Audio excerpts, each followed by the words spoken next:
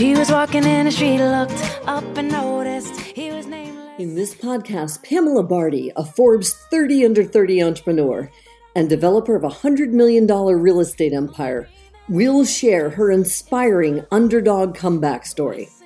And along with those of her guests, she'll share how you too, as an underdog, can rise up and succeed against all odds. Here's your host, Pamela Barty. They don't get to run. This goes up to the underdog. Keep on keeping at what you love, and you'll find that someday, soon enough, you will rise up, yeah. Hello, everyone, and welcome to another episode of Underdog. Today, I have an amazing guest here with me. Mike, how are you?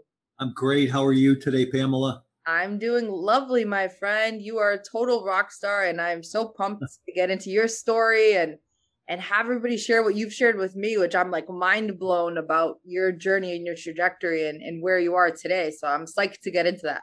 Yeah, I'm definitely excited to let your listeners hear about some of the stumbles in the journey and things that have happened along the way. So absolutely. I appreciate you, Mike. I appreciate you being here, given your background and everywhere and every person that you are now. Like, what inspired you on your journey to where you are today? What's funny is I think that I've always been inspired over the years by coaches and mentors and people around me, right? I've always been a big advocate that success leaves clues, and that if we pay attention to those things and those people around us and we ask enough questions, we can be successful. What inspired me today? I have to go to an event that happened to me during a prison sentence.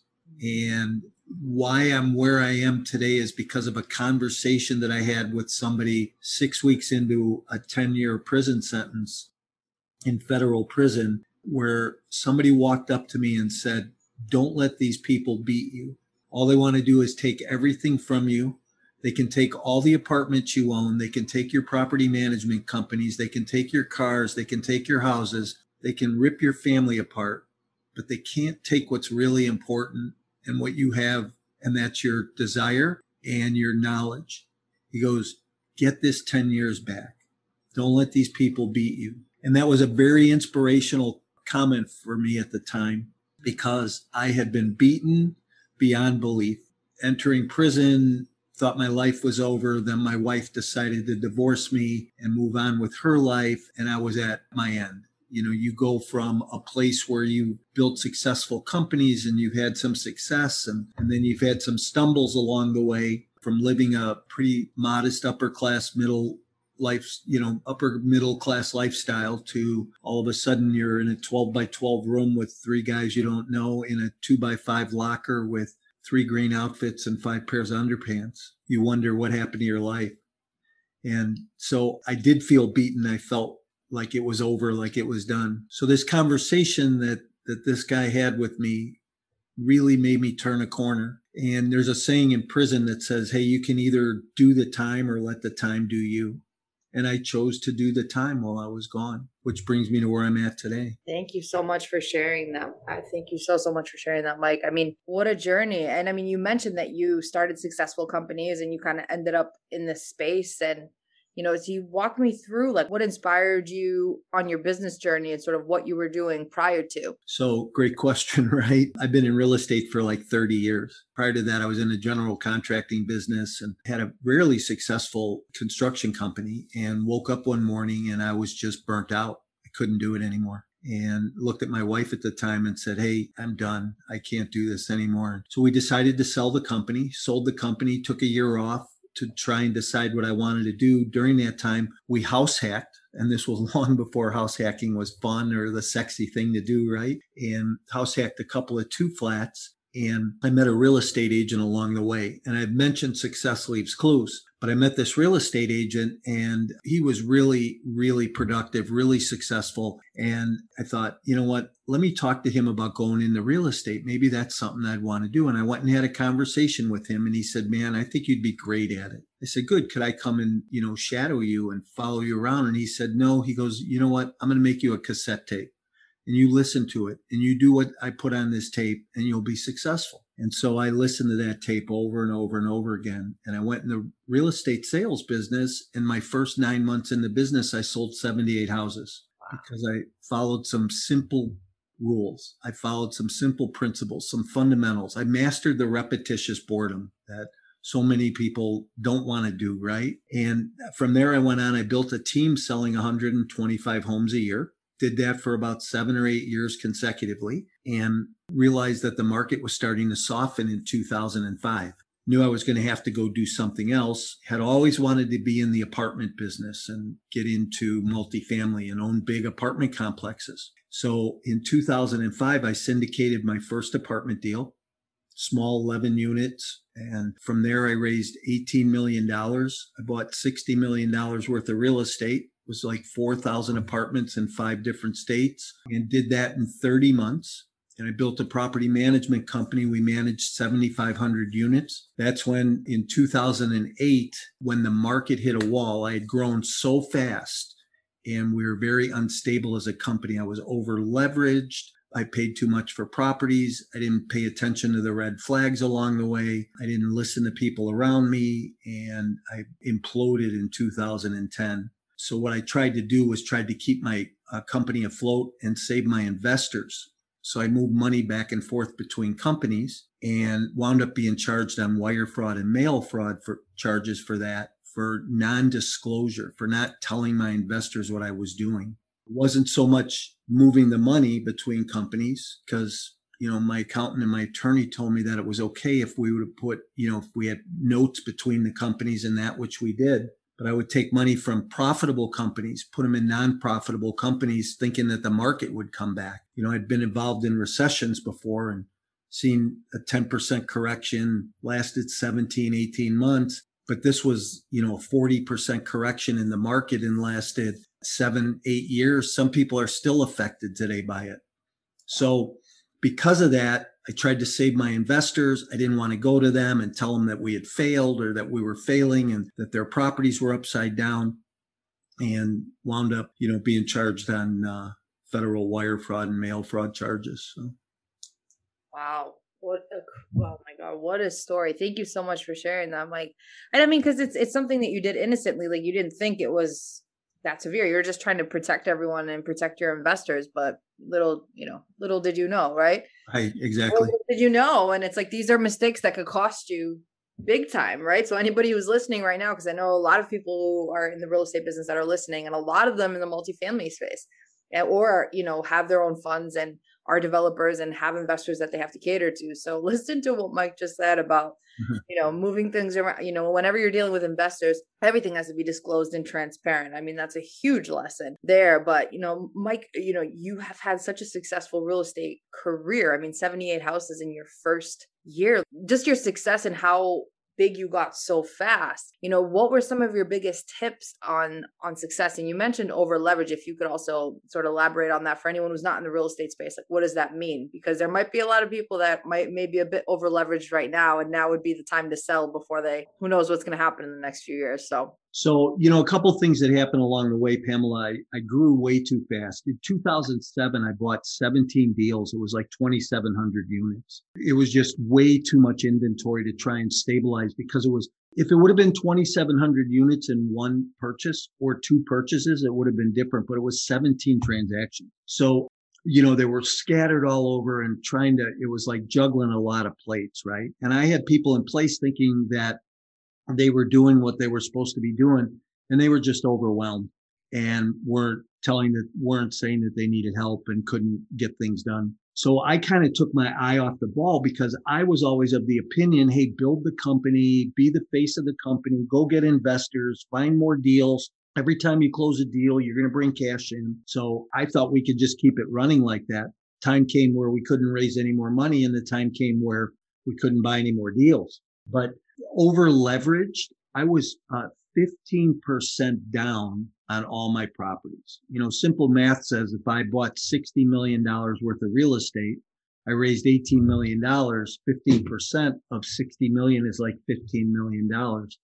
So I always suggest to people, don't ever be anywhere outside of 65 to 75% loan to value. Make sure you're 25 to 30% in your deal in equity, because It keeps your payments down. It keeps your costs down. It helps you mitigate the storm. So I was over leveraged from that standpoint. We paid too much for most of the properties that we bought.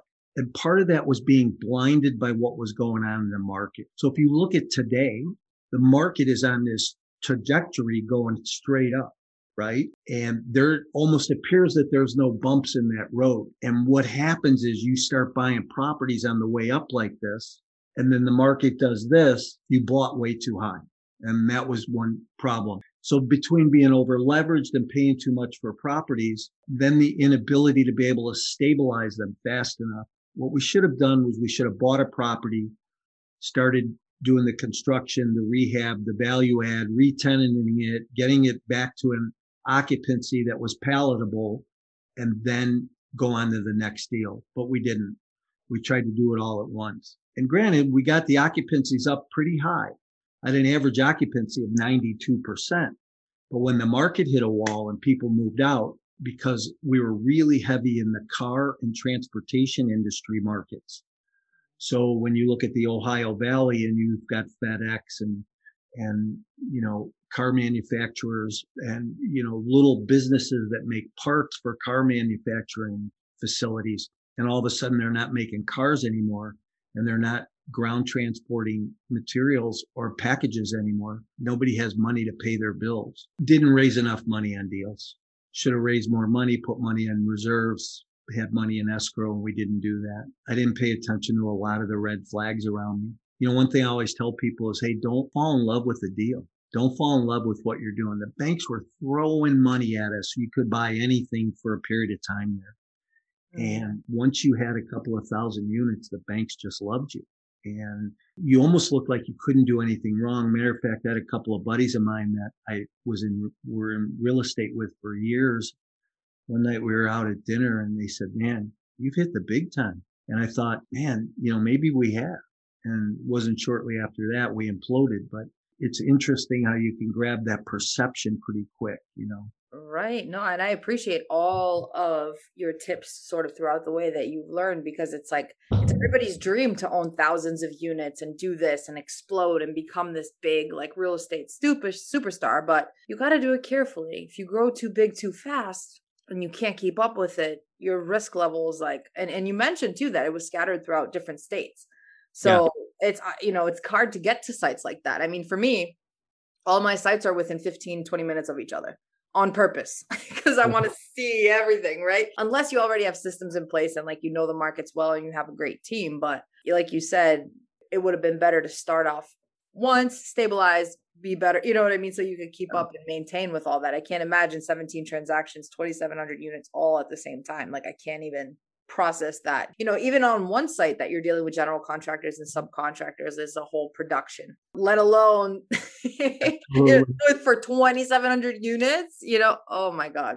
Yeah. So there's so many moving parts, right? Yeah. It's not like you buy a single family house and it's there and you put a tenant in it and hope that they stay there and they pay the utilities. And there's a lot of moving parts in a multifamily deal, especially when you start to scale, right? So, there's management, there's employees. I built a company, we had 138 employees. So it's interesting how fast that can happen, especially when the market is so hot. And Mike too. So what were some of your biggest tips of success and how you got so big so fast? Relationships. I think that this business is a relationship business, Pamela. It comes down to the fact of how well you know somebody and how close you are with somebody. And I have some really key close relationships with people in the industry. And even today, since I've been home, people have, hey, listen, man, we know that things happen. And I have some friends that, are very supportive and have said, hey, we know you're going to knock it out of the park again. So, but it's relationships. It's who you know. And, I'm in the coaching space, right? And so my coaching clients, I'm always connecting people with people. I've always been a connector. And I think that that's important. And even more important than that is I have people in my life that are connectors that connect me. If I called a guy this morning and I said, hey, look, I got a coaching client He's trying to get $5 million under contract in the next 90 days. Who do you know in these markets? And he gave me 4 or 5 leads. It's relationships. There's that old cliche, Pamela. It says it's not what you know, it's who you know. Yeah. Really true, so. That's awesome. Yeah, no, because like I said, it's anybody who's in real estate, it's their dream to become this big bad, real estate entrepreneur, then like crush it with all these units and all these investors and stuff like that. So just interested to know like how you scaled that.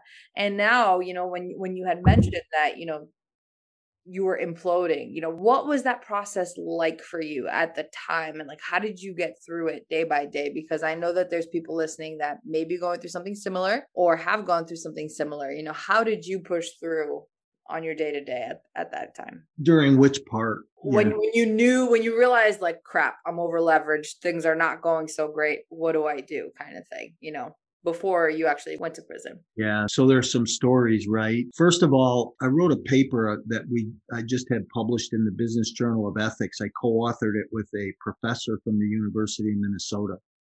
And it actually gets taught at the collegiate level for forensic accounting classes and sales and marketing classes. And I tell a story that I start this paper with a story. I had a board of advisors and 12 men and women who were much smarter than I was. 8 of them were in other industries outside of real estate, manufacturing, shipment, procurement, other industries. These were smart business owners. And, I would go to them once a quarter and we would talk about my business and they'd give me ideas and direction and help me, I think that was part of what, I'm a huge success leaves clues guy, and I would go to people and ask questions, right? How do you do this? What do you do? But I tell this story. I'm walking into a board meeting in the beginning of 2010 and I have all the intentions in the world of talking to the board about what's going on in my business being upside down.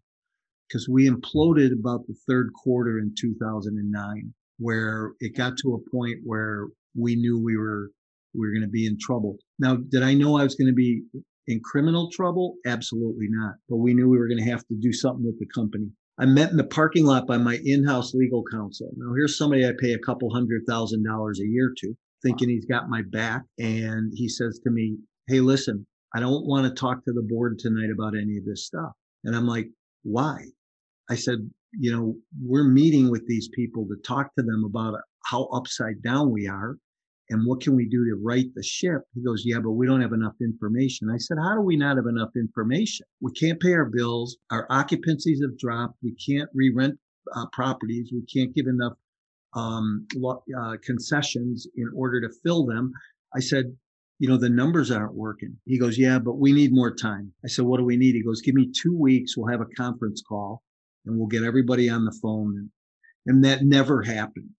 But I walked into that meeting with a totally different conversation. And I think that was one of those situations where if I would have handled it differently, I knew in my gut of guts, I built this company to this point. Now I'm going to let people tell me what to do to try and straighten out a problem that they kind of backed us into. So I doubted myself, right? I started to doubt myself. And I think that as an entrepreneur, as a CEO, as a business owner, as a woman or a man who runs a company, at some point you start to doubt yourself. You start to doubt where you're at and your ability. And that's where I found myself in that parking lot that night. I thought, God, I pay this guy a couple $100,000 a year and, he can't be all that wrong. So, I think that meeting, if that meeting would have went different, my life might have went a little bit different too. Maybe not, but I look at that as one of those downfalls. I never told my wife about business. We never talked about it because, it was always so up and down, right? I just never wanted her to worry, right? And she worried way over the top about everything.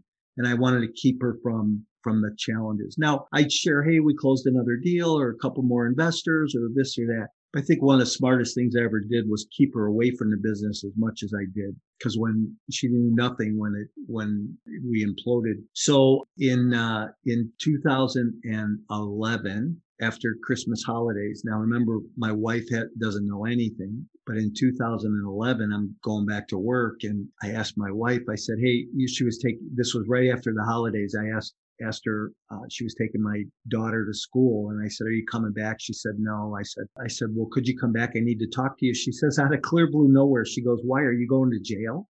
And I thought, oh my God, how did you know? So like I spent the next 4 hours telling her about everything, wound up in my attorney's office, and my attorney didn't think that there was going to be a problem, right? That there were no criminal charges or anything like that going on.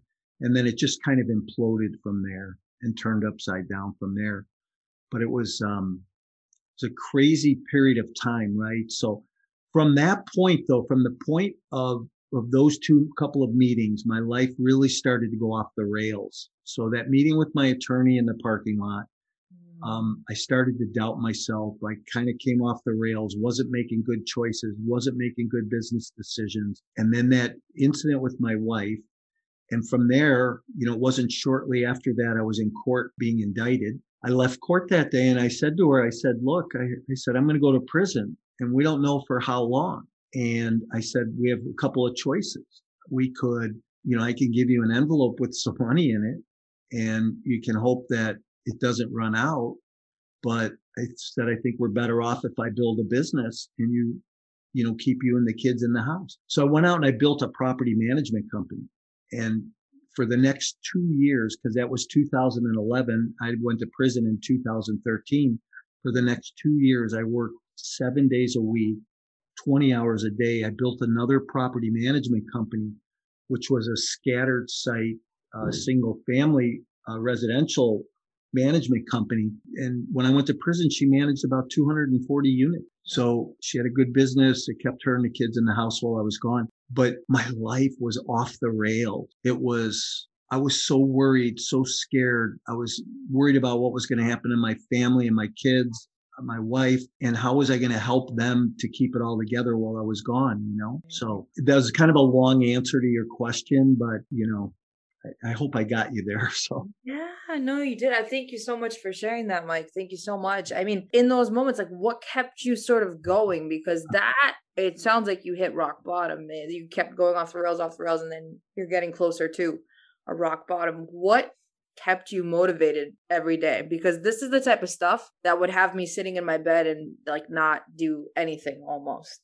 What kept you going during the hardest times? Yeah, so I've never been like that, right? I've never been one to buy in, to get so stuck that I can't move. And I know people, if I can do anything with my message and give some hope and some inspiration to people, you don't have to be stuck. That kid in prison said to me, don't let these people beat you.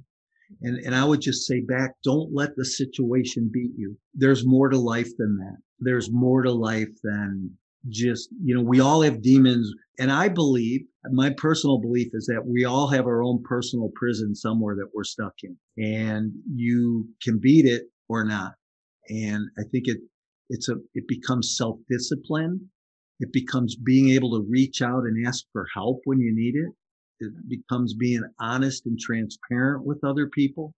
And was there any like mantra or anything that you kept like saying to yourself as you were going through all this, like day by day, especially as you were waiting for the indictment where like you knew, but like it just was like time. So it's like, how did you? What was going through my mind was I have to build this company for my wife and kids because we don't know what's going to happen to me.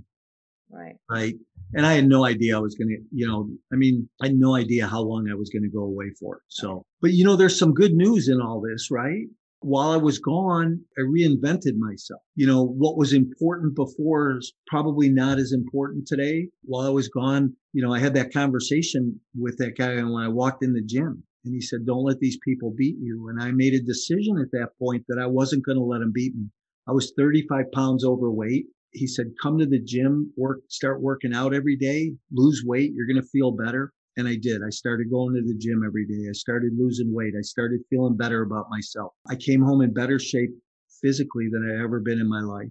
I went to college. I got a 4-year degree a bachelor's degree in theology. I wrote 2 books. I wrote 2 home study courses. I wrote an ethics course. I taught real estate. investing in multifamily and property management and ethics in prison for 5 years. I taught Bible studies for 5 years.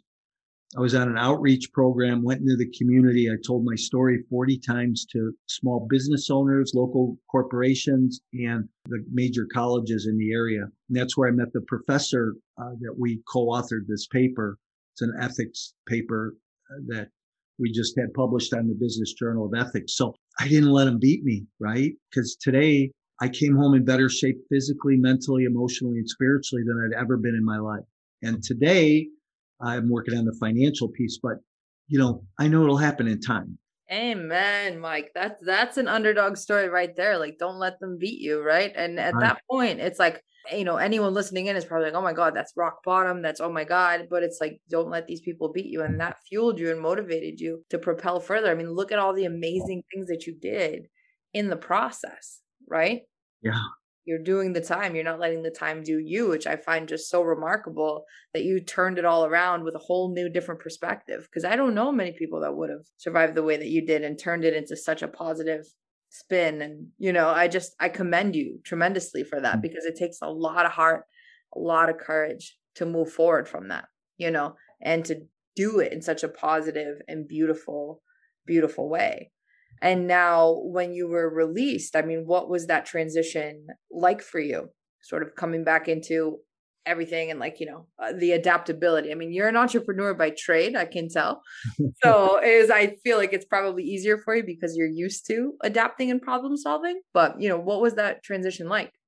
Yeah. So interesting, right? I was gone for 7.5 years, and just, for 7.5 years, you walk around and you see the same 500, 600, 700 guys every day. And you are in this environment that is pretty much the same. You go to prison, it's like you died and your whole life went on ahead of you. I mean, I came home, technology, let's just talk about technology, was so different, right? And I remember my 13-year-old daughter said to me, she was 5 when I left. When I came home, she was 13, right? And she said to me, she goes, Dad, relax.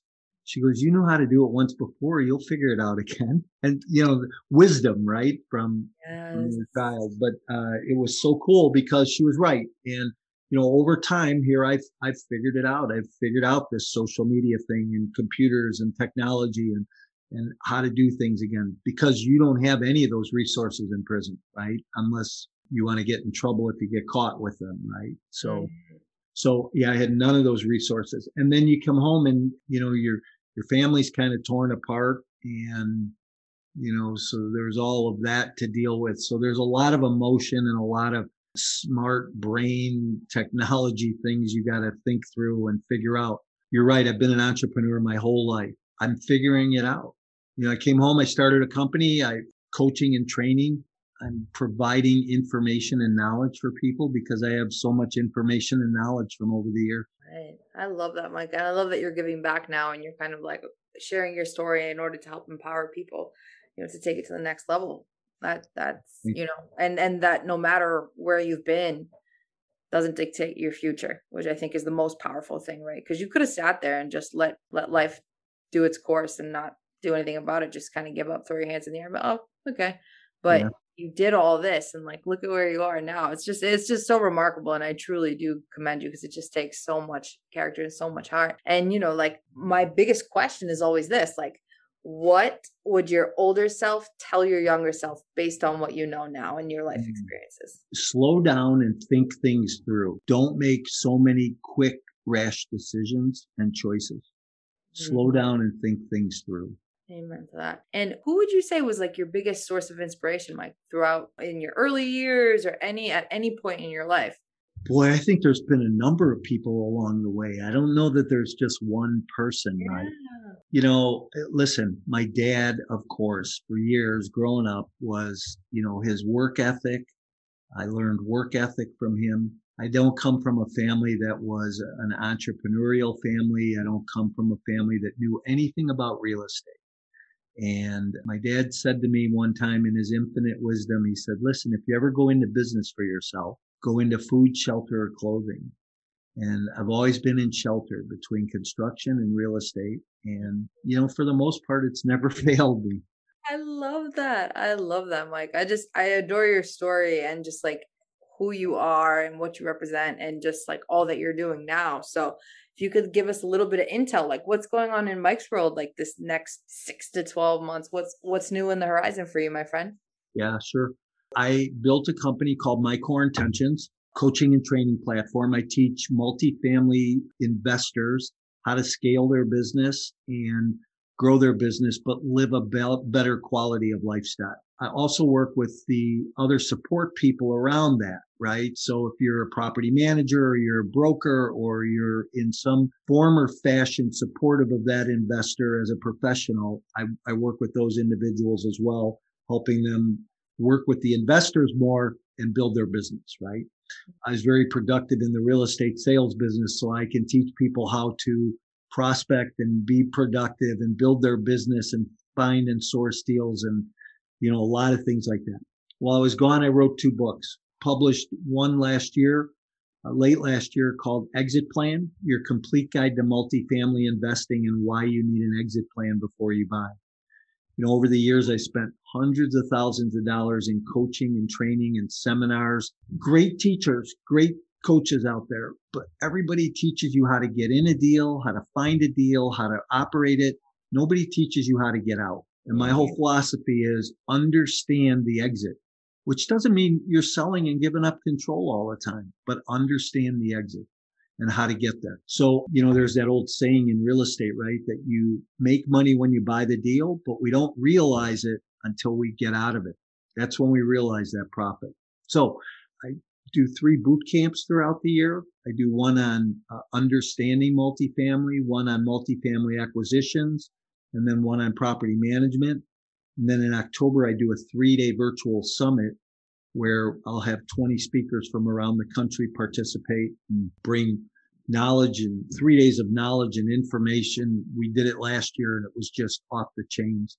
So it's a great event. My whole program is to give back. How do I provide value back to the investor through mentorship and coaching and training? So I love it, Mike. I love what you're up to. And I love that you're about bringing back value and still sticking to your true core values, because even through everything that you've been through, you didn't let your values break not once, which I respect so, so much. So thank you so much, Mike. And now where can everybody find you, your awesomeness, your courses, info about summits, all of that good stuff?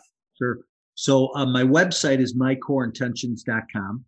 That's where you can, grab hold of any podcasts or information or, material. I'd love to give your listeners a copy of my book. They can go download a free copy of Exit Plan. It is at mycoreintentions.com/exit plan. And if you want to reach me personally, it's Mike at My Core Intentions. Thank you so much, Mike. I appreciate you sharing your story today. I just can't wait to see where you go from here and just keep growing and keep crushing it. And just thank you so much for being vulnerable, sharing your story, and just being the awesome person that you are. Thank you. Thank you. The only dream that I've been chasing is my own. So that's it for today's episode of Underdog. Head on over to iTunes and subscribe to the show. One lucky listener every single week that posts a review on iTunes will win a chance in the grand prize drawing to win a private VIP day with Pamela herself in Boston, Massachusetts. Be sure to go to theunderdogshow.com and pick up a copy of Pamela's free gift. And join us on the next episode.